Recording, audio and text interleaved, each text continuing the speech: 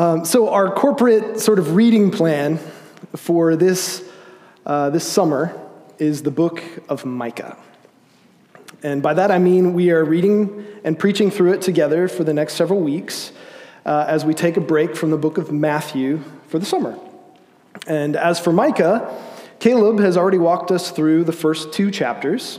And in those 2 chapters, Micah has already established a pattern of sorts. First, he preaches judgment, and then mercy. And you'll remember in chapters 1 and 2, they were filled with warnings and woes and complaints and laments. With chapter 2 ending, however, with a brief oracle of hope for the restoration of the people of God, which Micah describes as a flock of sheep gathering to their shepherd, which makes sense to us. And as a king leading his people in victory. In Micah 3 now, he returns to the subject of prophetic judgment, which means we could say we're beginning the second cycle of judgment and mercy. And as the Lord has just presented the shepherd king, as I say, to his people at the end of chapter 2, perhaps that's why he turns his attention to the under-shepherds of Judah and Israel in chapter 3. But before we get to that passage, you can open to it and be prepared. We're going to read it in a moment. But I'd like to put something on your mind. You see, we have in Western culture, at least, an obsession with crime dramas, with mysteries, police dramas, and we have for a long time. We could easily make a list of famous detectives, like Sherlock Holmes and Poirot, right? Nancy Drew, Scooby-Doo. It goes deep, right? And each season, there are more books, more movies, more TV shows with new mystery-solving teams, not to mention we recycle and spin off the old ones. How many variations of CSI do we have now? How many variations of NCIS? How many versions of Sherlock Holmes? Not to mention Mycroft and Moriarty and now Enola. Carrie and I just recently finished watching the final season of one of our favorite detective shows called Endeavor. I recommend it to you. It's great. But it got us thinking about making a list of names of these detectives or these investigators. Names like Jessica Fletcher. I might be showing my age. James Bond. Columbo. Adrian Monk, Veronica Mars, Miss Marple, Auguste Dupin. There are old and new shows. Criminal Minds, Law and Order, True Detective, Midsummer Murders, Only Murders in the Building. That is a fun one. Broadchurch, Psych, Pushing Daisies, which shouldn't have been canceled. The Tunnel, The Killing, The Bridge, it goes on and on and on. These are just the beginning, and they're probably ones that I haven't mentioned that have already come to your minds. You could make your own list. And I don't know the stats, but if you want to watch a crime investigation this afternoon, there are more shows than you could binge in a lifetime. And if you're into books, there's even more. But one of the fundamental questions of all of these shows, maybe even more so in recent years, is the question of justice.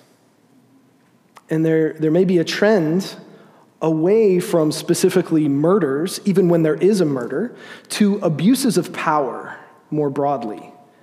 So the question, what is justice, becomes more and more complicated. How do we measure the justness of justice? Who even gets to determine what justice is? And what if what is perceived as justice is different than the legal definition? What if justice fails? What if it falls outside of reach? What should happen then? Think about your favorite detective, police officer, investigator, superhero. How do they solve a crime? How do they overcome the obstacles to justice? Do they follow the rules? Do they show mercy? Or do they get revenge? Or do they value either one? I would say that even when the dispenser of justice decides to show mercy, often the story finishes with a very satisfying consequence for the bad guy, probably brought on himself. That's how we like our stories to end. All that to say, our world has a lot of questions about justice, and we probably do too. And so, the things that the Lord gave to Micah to say to the leaders of Israel and Judah translate very well to our day and help us to understand justice. And if nothing else, point us to the questions we should be asking first. And with these things in mind, I'd invite you to stand as we read chapter 3 of Micah together. Please stand as you are comfortable and able. And I'll read the entire chapter 3 for us, beginning chapter 1, going through chapter 12. And I said, "Hear, you heads of Jacob, and you rulers of the house of Israel. Is it not for you to know justice? You who hate the good and love the evil, who tear the skin off of my people, and their flesh from off their bones, who eat the flesh of my people and flay their skin from off them, and break their bones in pieces and chop them up like meat in a pot, like flesh in a cauldron. Then they will cry to the Lord, but he will not answer them. He will hide his face from them at that time, because they have made their deeds evil. Thus says the Lord concerning the prophets, who lead my people astray, who cry peace when they have something to eat, but declare war against him who puts nothing in their mouths. Therefore, it shall be night to you without vision, and darkness to you without divination. The sun shall go down on the prophets, and the day shall be black over them. The seers shall be disgraced, and the diviners put to shame.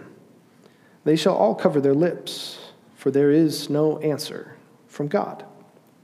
But as for me, I'm filled with power, with the Spirit of the Lord, and with justice and might, to declare to Jacob his transgression, and to Israel his sin. Hear this, you heads of the house of Jacob and rulers of the house of Israel, who detest justice and make crooked all that is straight, who build Zion with blood and Jerusalem with iniquity. Its heads give judgment for a bribe. Its priests teach for a price. Its prophets practice divination for money. Yet they lean on the Lord and say, Is not the Lord in the midst of us? No disaster shall come upon us. Therefore, because of you, Zion shall be plowed as a field. Jerusalem shall become a heap of ruins, and the mountain of the house a wooded height. Let's pray as you are seated. Lord Jesus, you are the God of justice. Teach us now to understand how to know justice better according to your word. We confess we need the power of the Spirit to overcome our preconceptions, turn our hearts Make us receptive to your wisdom and insight. And Lord, may you plant seeds now so that we would be doers of justice, doers of your word in our community and beyond. In Jesus' name, amen. So you may have noticed that Micah 3 breaks up nicely into 3 separate oracles, giving 4 verses to each section, very organized. For each oracle, Micah names the accused party, then he presents the case against them, all bad news. Remember, this is a judgment passage. And for each group, he delivers the sentencing. It's like a court case. So I'd like to address the 3 oracles one at a time, beginning with verses 1 through 4, which I have under the heading, Where is Justice to be Found? The accused are named as the heads of Jacob and the rulers of Israel. And from previous chapters, we know that Micah has targeted both the northern and the southern kingdoms, and so this is no surprise. And in this case, he's concerned especially with those in ruling positions. After addressing the accused, Micah begins the case against them with a question. Is it not for you to know justice? Now, I've already alluded to justice as something of a theme of Micah chapter 3. He uses that word 3 times, one in each of the 3 oracles. And I'd like to talk a little bit more about justice, not just about crime dramas, but about justice itself, specifically about what Micah might want us to think about when we think about justice. And I don't want to trace the etymology of the word or anything, as tempting as that is. Instead, I want to give a rather simple definition that I think aligns with Micah's use in the passage. And so as we just read, Micah indirectly defines justice by contrasting it in the next phrase with loving evil and hating good. So, simply put, justice has to do with loving good and hating evil. We could put it another way, justice is doing right, or perhaps in the context of the challenges and struggles of the fallen world that we live in, perhaps we could say that justice is making right. So far, so simple. But I want to add to this definition 3 qualities of justice that are implied in this simple definition, but we may not think of immediately. And just to be transparent, I certainly did not think of them immediately when I read this passage earlier this week.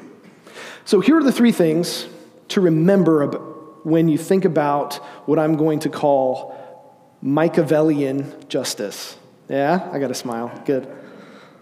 First, justice calls for action. That's to say, a theoretical study of the right course of action or the right response is not enough. In fact, it's not justice. Justice pondered and proclaimed, but not played out, is in fact injustice. Justice known, but withheld, is a lack of justice. Justice calls for action. Second, justice calls for wisdom to apply to social, spiritual, personal relationships. When justice deals with financial matters, it sees people. When justice deals with crime, it sees people. And when justice deals with people, it sees people. And people make justice and the wisdom that it takes to find justice really elusive, don't they? Ultimately, justice requires a divine perspective because only God can see the far-reaching consequences of actions. Justice calls for wisdom. Third, and finally, though I don't pretend that these are comprehensive, justice calls for love. As with wisdom, justice is relational. It seeks the good of the neighbor, the relationship, the community. And even when justice deals with judgment, justice is relational. Justice values people. Justice calls for love, calls for action, calls for wisdom, calls for love. I suppose we should also put on the table that the Bible presents justice as the mission of the Messiah. As we read in Isaiah 42 in the preparation for worship today, just the first verse, "Behold my servant whom I uphold, my chosen, in whom my soul delights. I have put my spirit upon him. He will bring forth justice to the nations." And Matthew, in his enthusiasm for Jesus' fulfillment of the pictures and prophecies of the Old Testament, quotes these verses from Isaiah 42. And sure enough, Jesus came to establish justice. Okay, back to Micah's accusation of the rulers of God's people. He asks, "Is it not for you to know justice?" So what does it mean to know justice? He's not talking about mere intellectual knowledge. He can't be. Partly because they probably do know about justice. But what do they do with the knowledge they have? Well, they hate the good and love the evil. What it amounts to is this: they abuse justice rather than doing justice. And as we heard last week, a sin like covetousness is all the more tempting and dangerous when there is an excess of power to exercise it. Power like these rulers and heads and leaders have. Now, this might be obvious, but why should they know justice? Why should the heads and rulers know justice? Well, they're leaders from among God's people, the God of justice. And second, they are leaders. And though we have all kinds of models of leaders in the world and throughout history, nevertheless, leadership, especially in God's eyes, by its very nature, seeks justice. Or I should say, it may be leadership, all right, but unjust leadership is something like a lying prophet or an apostate priest. It's just as false. So Micah assumes that leaders are responsible for justice. The question is not, shouldn't you guys be the ones who know how to define justice really well? But rather, shouldn't you leaders of Israel and Judah be the ones who do justice, or at least who make sure that justice is done? These heads and rulers should be in the business of exercising wisdom and love to benefiting people for good, rather than benefiting from people for gain. And because Micah is talking about justice worked out in the context of human relationships, it makes sense that the following description of the ruler's behavior deals with their treatment of the people under their charge, the people they have the responsibility to lead justly. But yeah, this is kind of where things take a dark turn, isn't it? What are we supposed to make of Micah's gruesome language in this first oracle? What could Micah mean by talking about eating flesh and boiling bones? Do the leaders really cannibalize the people? Well, no. But the point is that their actions amount to as much. Follow me. Micah may likely have in mind the abuses of power similar to what he mentioned in chapter 2, where the wealthy landowners were overtaking those who were less prominent or less influential. And since the consequences of this kind of unjust leadership was literally shortening the lives of the poor, Micah chooses this disturbing image to shock the leaders into listening, if not even responding. by waking up to their own wickedness. Interestingly, Micah chooses to address the principle through metaphor rather than naming the abuses directly. What does that mean? Well, you could say that Micah is showing the heart of the matter with this shocking imagery of the rulers sort of eating the people. Not even sort of, the rulers eating the people. It's as if Micah is saying, you think that what you're doing is no big deal, but your sin amounts to devouring the very people you're obligated to serve. You could probably note that the cannibalism metaphor seems to just keep going, doesn't it? It's probably an indication that the exploitation by the powerful of those under their power just keeps going. They're not satisfied by getting something out of people, not until they've used them up completely, down to the marrow of their bones. Micah is saying, this is the grotesque but logical end of injustice.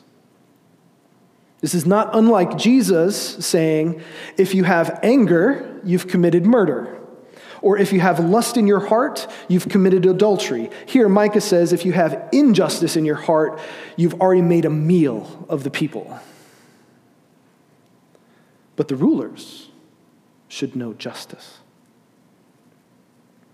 The rulers may be using rules and regulations against people as a means of taking advantage of them.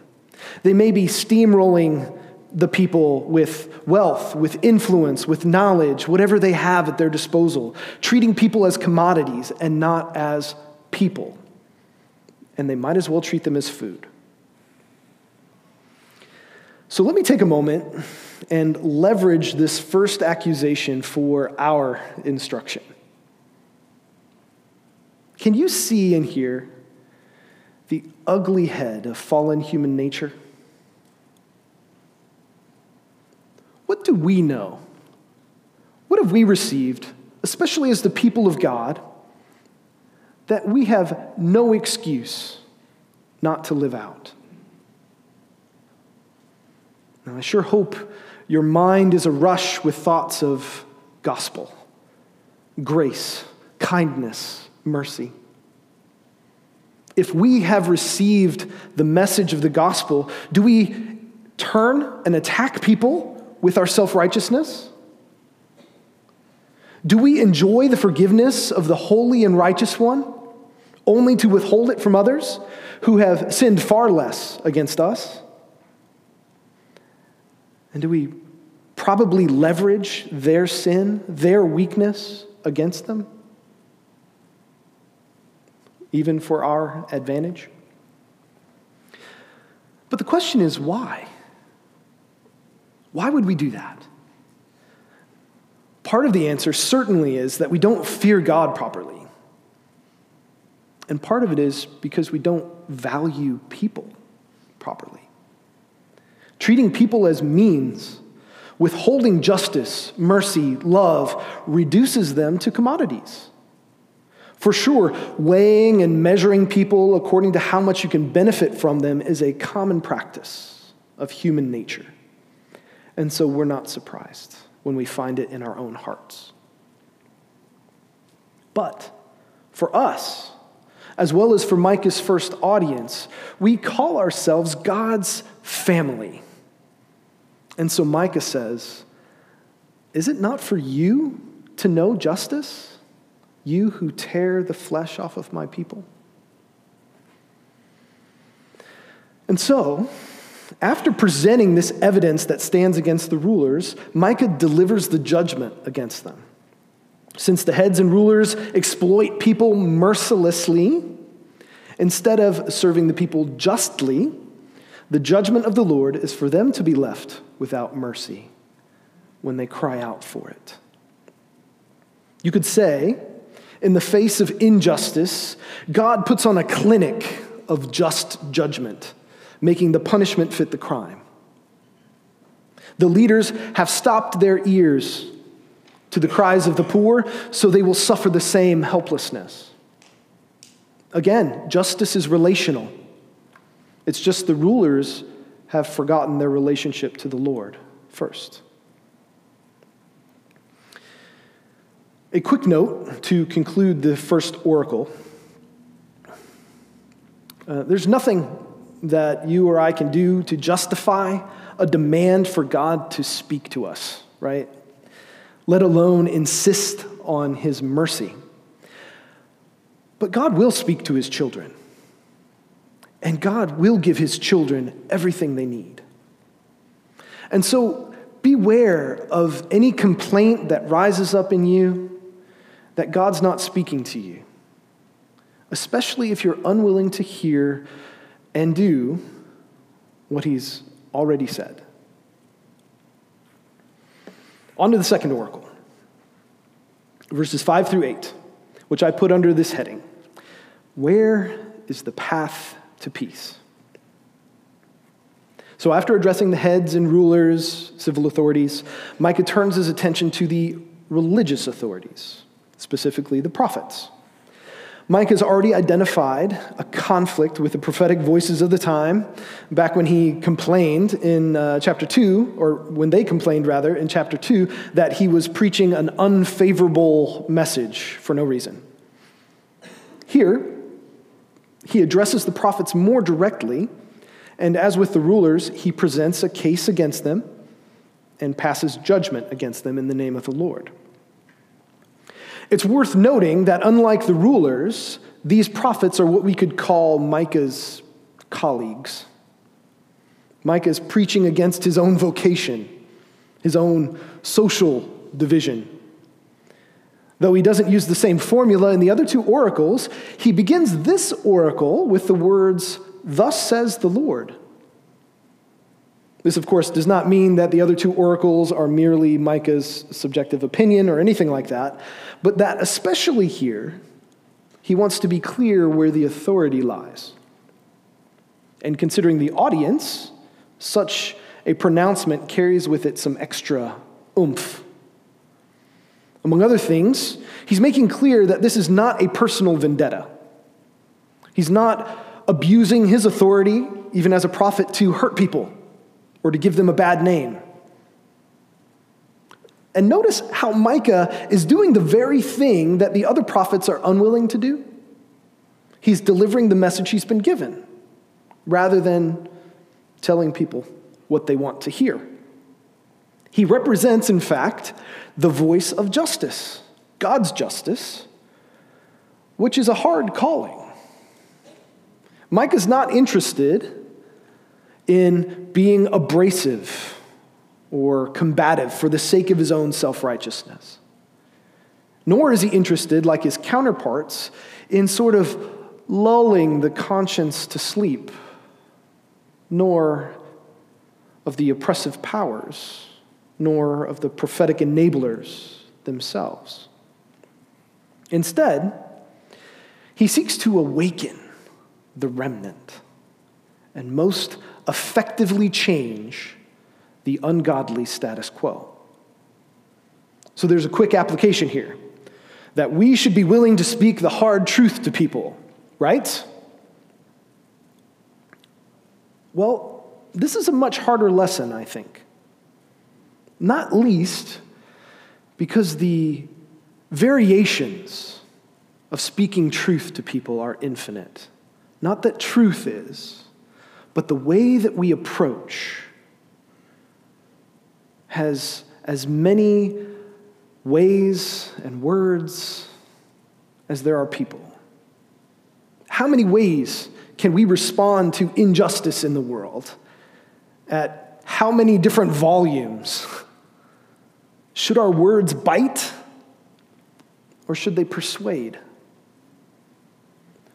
Which approaches to justice navigate the channel of truth, effectiveness, and humility all at the same time? To address these challenges, I would point you just a few verses ahead where Micah explains. but I am filled with power with the Holy Spirit, with the Spirit of the Lord. We mustn't forget that our response to sin, especially the sin we see in others, must be guided by the leading of the Spirit. Or we are inevitably speaking from a position of self-righteousness. We need to be a praying people for wisdom to speak into the lives of others, whether they are close to us or set against us. We must remember to value people, or we will be unjust with them, even as we spout words of justice. And so Micah, filled with the Spirit, presents the Lord's case against his fellow prophets. As Micah records, they lead my people astray. The way I understand this is similar to the way Micah defined justice in the first oracle. He defines what he means in the very next line. Namely, the prophets lead the people astray by pronouncing peace or war, depending on whether their greedy and gluttonous demands are met. You could call it something of a will prophesy favorably for food policy. So I'd like to name 3 ways that this shows the prophets leading the people astray. First, they're preaching lies, obviously. They preach what the people want to hear, if the people can afford it, and they have nothing but bad news for those who can't. It may remind us of 2 Timothy 4, how people have itching ears to hear what they want to hear. And so the prophets, knowing this, exploit it to manipulate people. Second, they are showing partiality. The system is not just manipulating people through lies, but it is rigged against those who can't pay up. Now, we have plenty of examples in the scripture and in the world of powerful people expecting to get good prophecy for a donation, right? I suppose this points to a systemic issue because those who have the means and the influence must have been supporting the prophet's scheme by paying for good prophecy. I'll let James chapter 2 speak here, verses 8 and 9. If you really fulfill the royal law according to the scripture, you shall love your neighbor as yourself, you are doing well. But if you show partiality, you are committing sin and are convicted by the law as transgressors. These prophets are convicted. So the prophets are lying to the people, and in their prejudice, they tell especially nice lies to those who wine and dine them. On top of that, there's a third way that the people are being led astray by the prophets, and that is by greed. Commentator J.L. Mays sums it up really nicely. Money talked louder than God to these false prophets. Since the prophets preach what the powerful people want to hear, and since they take God's gift and corrupt it with lies and prejudice and greed, the judgment of the Lord is to take away their gift, to replace vision with darkness and hearing with silence. In other words, the very thing that they are using to deceive people is taken away. But wait, what is God taking away? Consider for a moment the implications that these prophets have to have the gift of prophetic vision in order for it to be taken away. What does it mean that they do, in fact, have the gift of prophecy? Now, it could mean that they are not merely saying what the people want to hear, which is already bad, but that they're ignoring, or at least tuning out, what they know to be true, whether it's a hard truth or a kindness, judgment or mercy. they are intentionally saying something they know to be false. Now, I see a parallel here with the justice to the rulers.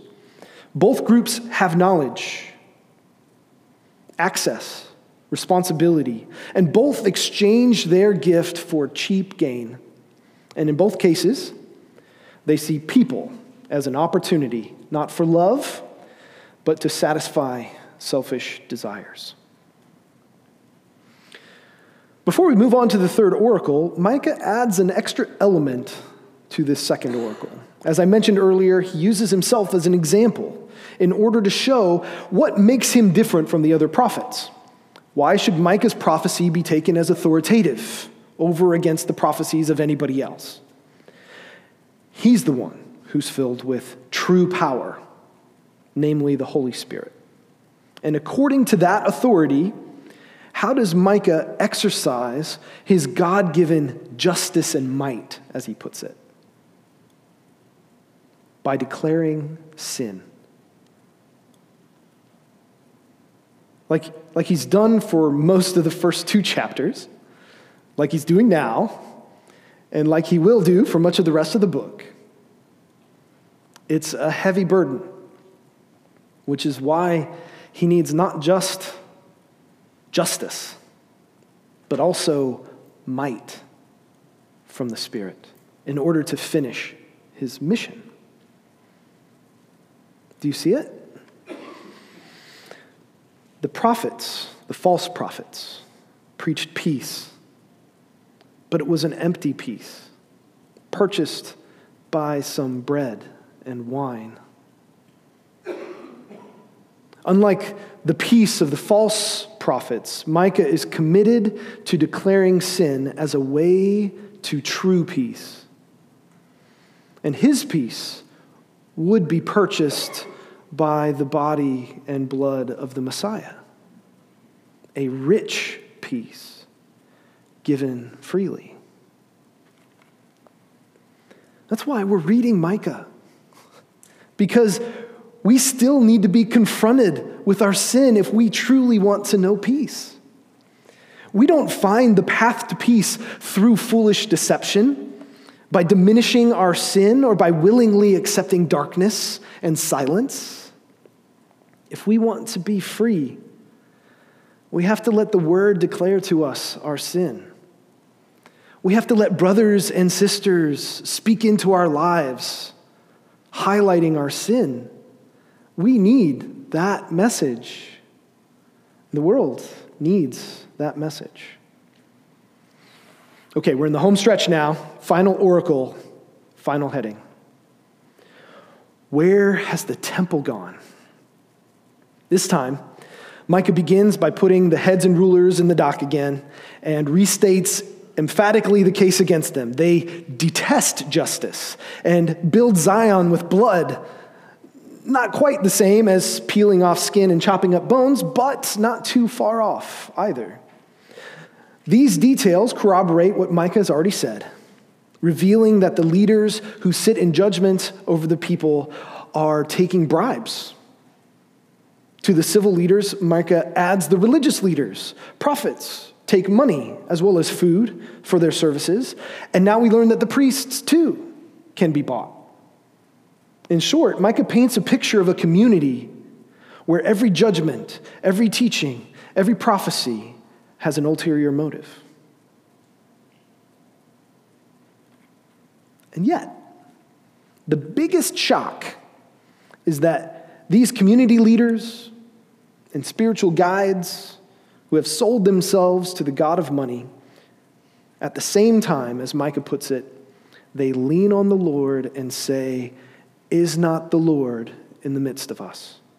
No disaster shall come upon us." What audacity, right? They have this unshaken confidence that they are favored and protected. What, we might ask, is the basis of that confidence? That they will escape the judgment of the Lord? Do they think the Lord doesn't see? That he doesn't care? That he just likes them better than other people? You see, this is not a prophecy against the nations who wander in darkness. These rulers, priests, and prophets are members of the, albeit divided, kingdom of God. Perhaps the greatest dishonor to God is that those who exploit people and seek wealth over doing what is right are the same people who claim to be God's people, to stand for God's justice. And so all of a sudden, this message comes home, doesn't it? We shouldn't be too quick to celebrate the downfall of the unjust, because apart from Christ, we too would be swept away. Listen, my sin is not made less by coming to the Lord's house today. My sin isn't less offensive to God because I know the truth. My sin isn't softened because I serve and give and sing and talk about spiritual things with understanding. The scary thing is my understanding leaves me all the more without excuse. All of these gifts, all of you gifts that I find in the house and the family of God make my sin all the more grievous. And if you didn't already think I was standing up here preaching to myself, the judgment is specifically against leaders. The concluding judgment that Micah delivers is the most devastating. Micah sees the whole leading establishment of God, of God's people, all the leaders serving other gods, especially money. Of course, that sounds familiar. And God's justice addresses both the greed and the idolatry. He will take away the city that has been bought and built with blood and iniquity. All of that gain taken away. And he will also take away his presence and the symbol of his presence, the temple. But he doesn't say temple. I think it's telling that he names Jerusalem, he names Zion, but he refers to the temple as the house, merely, and not the house of the Lord. It's as if God's glory and presence have already left. And in addition to that, of course, it won't be a standing structure anymore. It will be destroyed, as if it had never been there. We just heard last week how terrible it was for the land barons of Israel to snatch up the plot of land that represented the inheritance of another family. God is promising to turn the whole land over like plowed soil and leave a heap of ruins with no sign of the temple behind. But as we keep saying, there's hope. If we peek ahead to chapter 4, right away, Micah does refer to the house of the Lord, the one to come in the latter days. Now, I don't want to set up Caleb too much or steal from him, but we're not looking forward to Hezekiah's reform anymore. We're not looking forward to the restoration of the temple in old Jerusalem, like we would read in Ezra and Nehemiah. That's not the temple we're looking for. Years later, Jesus was walking away from Herod's temple in Matthew 24, and he said something very similar to what Micah says here. Truly I say to you, there will not be left here one stone upon another that will not be thrown down. And that was not bad news. That was good news. Because Jesus liked to talk about his body as the temple. And when that temple was broken down, it would come again in 3 days. Jesus is the temple we're looking for. He's the justice and peace and the very presence of God. And so this morning is a warning, yes, for us as well. We are unjust. We are selfish. We tailor our words and our actions to please the powers that be. We know the word of God, but stop short of making things right. And we don't bother to cry out for wisdom as we should. For these sins and more, Jesus' body was broken. And before you or I dismiss these as harsh words, hard to hear, hard to say, please give space to consider your sin. The path to peace leads each of us into a confrontation with our sin, not by ignoring, diminishing, or denying it, but by confessing it to the Lord who has opened our eyes to the gospel of both his justice and his love. Are we not those who should know the justice and love of God? Let's pray.